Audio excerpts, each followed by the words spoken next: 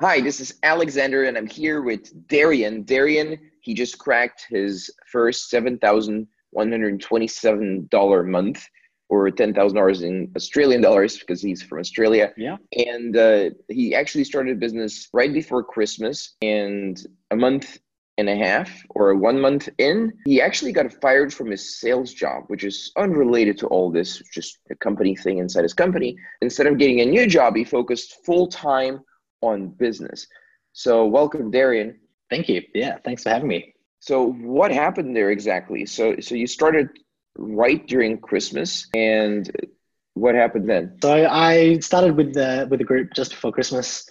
Was stoked going through all the video course and kind of learning from everyone. Basically, there was a sales issue with the job that I was at. The whole company just wasn't making money. And I kind of knew something was up, joined BMI, and then realized that instead of getting another job, like there was way more opportunity in running my own thing. So when that all happened, I just doubled down and focused on my business. And yeah, within 5 weeks of that happening, I'd already been at 10K, already made 10K for the month. It just kind of reinforced that whole idea that, yeah, I don't need to go and get another job and work for some other clown. Like I'm way better doing my own thing and focusing on my own business and spending all my time getting this to work. What type of business did you end up building? I've got a Facebook ads agency that I've built, running their Facebook ads, building their audience, and basically driving sales. And the job you had before was a sales job in the ad industry as well, right? Yeah, that's where I feel like I have managed to cut a lot of the learning curve because I was in sales. I've been in sales for 8 years now, selling digital marketing solutions, primarily display advertising and branded content for a American publisher here in Australia. So I kind of get the sales process. I get, how pixels work and how audiences work and how targeting works.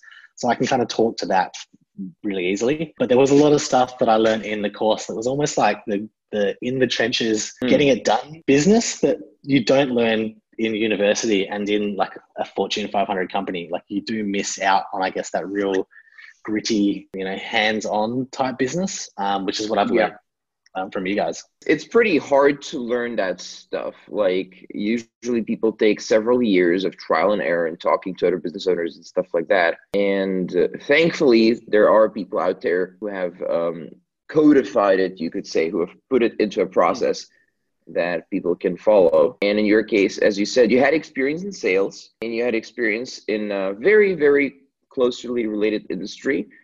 So your results were more immediate than most people, which is fine. So we're definitely happy about that. What are you expecting to do the next few months? You said this month already you're expecting to do better than last month, for example. Like, how's your business growing so far? Yeah, definitely. I signed a new client last week who's I feel like it's got the most potential out of any of the clients I've signed so far. They've got a drop shipping store that's already making money.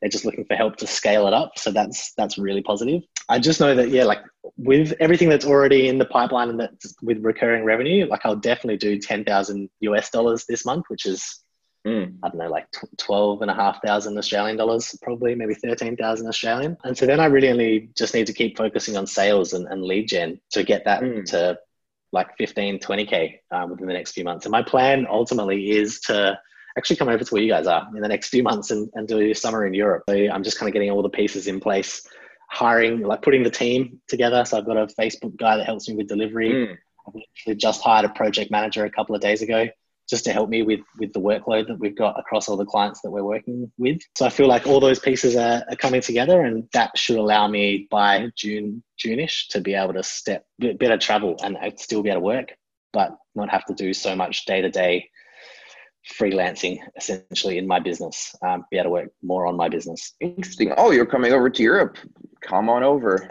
That's the plan. Barcelona is actually the plan for July. Well, right now we have about 30 or 40 people here. We're going to go back down to about 10 or 15 since most of them are here for the event. But yeah, I mean, in July, some people are going to be in Eastern Europe, and then a bunch of them are going to be in Barcelona and cities like that. It's going to be very crowded here. It's like a giant Las Vegas minus the casinos, of course, if you're into that, of course. As for the nitty-gritty stuff that you learned about business, what type of stuff is that? Like, what didn't you learn from doing a sales job in the advertisement industry for however long you did that? I guess it's like the finer details of those things. So like I would be working in ad sales and pitching the bigger ideas, almost like Yeah. the top level, like we can run a branded content thing or an influencer thing, or we'll go out and create a short 3-part movie series to advertise this product. It was like the facilitation and the development of those ideas I wasn't necessarily that involved in. So coming into this sort of thing where I'm in charge of everything, essentially, like making sure there's enough leads, making sure the clients are happy, making sure we're delivering on what we're promising, and then working with these other contractors and other like team members to make sure that happens. That focus of responsibility is still on me to make sure I understand how all those parts work and that I can help provide guidance and feedback to the team to get those results. So it's really like all the coaching calls have been super helpful. Like jumping on those phone calls every couple of days and being able to talk about the problems that we're having with Facebook delivery, or talk about processes and how you manage those people that are working remotely, which I did have a bit of experience in working for an American company and being based in Melbourne, but it's just different when everyone's not on the company payroll, you're dealing with contractors and outsourcers, and it's a little bit more Wild West. So having processes in place and understanding what's supposed to be delivered, when it's delivered, and having all those deadlines and kind of checks and balances in place is even more important in a business like this compared to running like a Fortune 500 type of company. And your goal is specifically to travel, so you're not really down with having an office with a team of people right now. So you pretty much have to get it to work remotely, right? Yeah, a lot of guys, or some guys, not a lot, but some guys, they choose to have an office in some countries, in Eastern Europe especially, where they can pay very good wages for those countries, but which are a fraction of anything you'd pay in Australia. They just build teams there and then they deliver like that, which, profit margins are crazy on that because the quality doesn't go down that much. You only need a copywriter to be from an English-speaking country, and everyone else in terms of technical work, definitely they don't need to be from an English-speaking country. So they're perfectly happy making a couple of $100 per project or having a salary of $1,000. Huge money over there. Yeah. So that's the kind of stuff people have been doing. And what a lot of guys are doing as well is doing it remotely. But, it's a little bit tougher because they're not here, they're with you in the room. There's a lot of communication being lost. But on the plus side, you're not employing them per se. That's one. And two, you have an infinitely scalable team without offices if needed. Yeah, exactly. Hard to scale, but you have it if you can get the process to work. Actually, something I've been working on just the last week of being able to set up almost more automated briefing processes for the team. So I've been using Typeforms and kind of setting up Google Sheets and Zaps and emails that sort of allow my team to be able to brief other members in the team without having to necessarily jump on Slack or jump on emails and talk back and forth too much. Like it's more of a template that we can fill out. It sends off an email. It then puts it into another Google Sheet that my assistant can check off. So there's enough checks and balances in place to make sure that works. But it's also kind of automated, almost like a SaaS product, sort of. That's great if you're looking to scale and standardize. It'll need a lot of tweaking early on, though, because put something in a process and the process seems to work, but it doesn't really produce a result that you think it does because you don't have 360 view on everything all the time. You better be quick at changing it because otherwise the client doesn't feel satisfied or some process just runs, but it doesn't make any sense. So that works as long as you tweak it quickly and iterate quickly early on because you're building a product at that point, right? So with products, it's about iteration. But then again, at least you're working on the business and you're not just freelancing around at that point. So it definitely has more benefits and disadvantages as you scale. Maybe if someone's doing $2,000, $3,000, $4,000, $5,000 per month, it's not worth it. But reaching certain numbers, it becomes a requirement basically. I guess that's actually probably something interesting that I've noticed with, like when I came into this and I watched a bunch of your interviews, and I feel like this is maybe a common thread through all of them, but it's this idea of like sort of taking on enough stuff so that your plate's super full, forcing you to figure out solutions to those problems. Absolutely. As opposed to kind of just sitting around, like looking at a few things and going, I wonder how I could make this better without any real necessity to do it. That's what I really like about this group is that it is very much focused on that first strategy of get as much stuff going on as possible. So you're forced to figure out those little advantages and where you can kind of create those little points of leverage as opposed to just sort of all sitting around circle jerking and not really making any progress because you're not forced to. Yeah, reality has a few advantages over imagination sometimes. Yeah.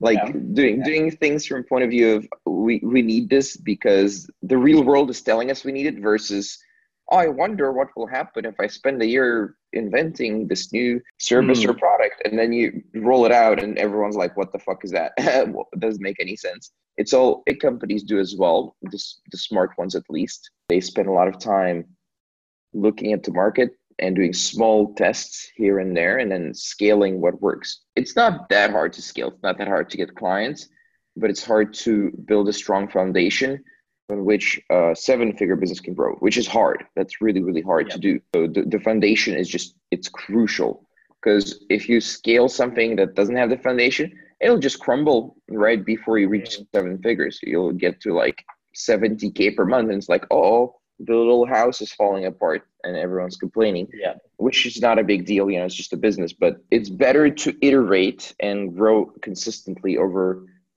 6 to 12 months than to just have this explosive thing most of the time with a service business, right? But what a lot of guys end up doing is they run the service business, learn from a bunch of their clients for a year or two, and then they use all that market knowledge, which is the most valuable thing, to build a product business or to build the next business model rather, which is usually e-commerce and stuff like that for guys like yourself. So that's the plan that people have. And then for you, what is your plan? So you're learning a lot about how to build a service marketing agency, basically, right? So what is the plan for the next 12, 24 months? Like, how big do you want to get it and what do you want to do exactly? I'm sort of seeing all the pieces come together and how, like you're saying, like it does seem relatively straightforward to scale this up to $50,000, $100,000 a month based on having the right team in place and having the right processes. And as long as you're iterating along the way and fixing those little issues,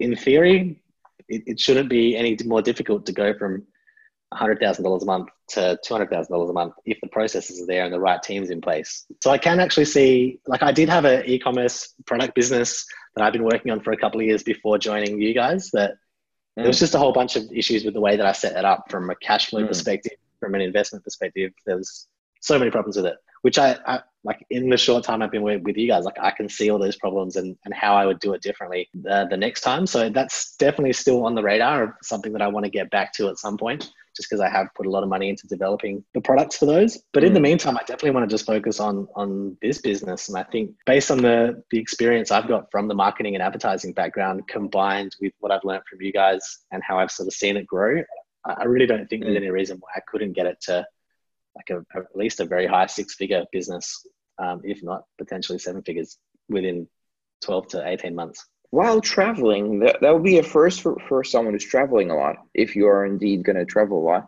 which I'm not saying it's impossible. I'm just saying I want to see that as a precedent, because then we have a nice little precedent here. Yeah, for sure. I feel like I'm a bit older, so like as much as I say I'm going to be traveling, it's still going to be like business first. Like I just want to be able to be in a nice new place, in a nice Airbnb that I can work from, and then on weekends go out and do little trips around and go adventuring. So it still business is the priority, even though I'll be traveling. Who do you think should get into this type of business? Like the thing you're doing now, who's it for? Like what's a good type of person to do this? Yeah, definitely a person that's motivated and has those goals of being able to live with some autonomy and to kind of figure out their own path in life. Like if you're the sort of person that needs to be told what to do all the time, then it's definitely not going to work for you. Being, I guess, on your own path and purpose and wanting to either set yourself up with, some freedom or some financial freedom, or a little bit of flexibility where you don't want to have to go to an office every day and work for some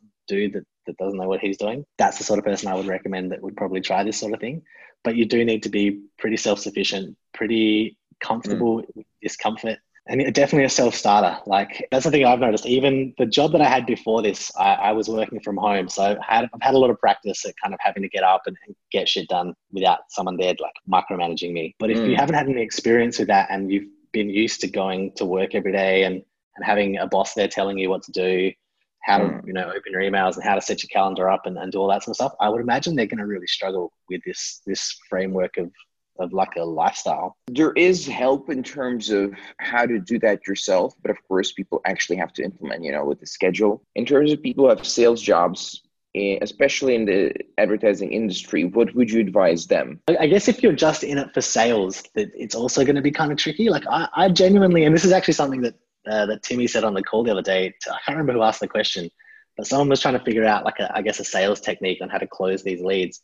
And Tim's advice was like, I don't know how to teach you this, but you genuinely have to care about that person's business. I felt like that's actually been the biggest strength that I've had coming into this, where even on these calls that I'm on, where they're not necessarily the most qualified leads, or they're people that don't really understand business fully. Like I've just had so much fun just talking to them and sharing value, that a lot of them have come back and either like book consulting calls with me just to chat with me for an hour and a half, where I'll charge them like $200 to do that. Or some of them have referred other people onto me. Just having that caring factor of like actually genuinely caring about people you're talking to and wanting to help them is super useful. And so I think, just going back to your question, if you're a salesperson in the advertising and media space and you don't have an interest in business and you're just in it for the numbers, then I do still think you're going to struggle with this sort of thing. Like you genuinely need to be passionate about business and like the sport of business. There is so much fun in like this. It's like a video game. It's a really good ad campaign that I think it was like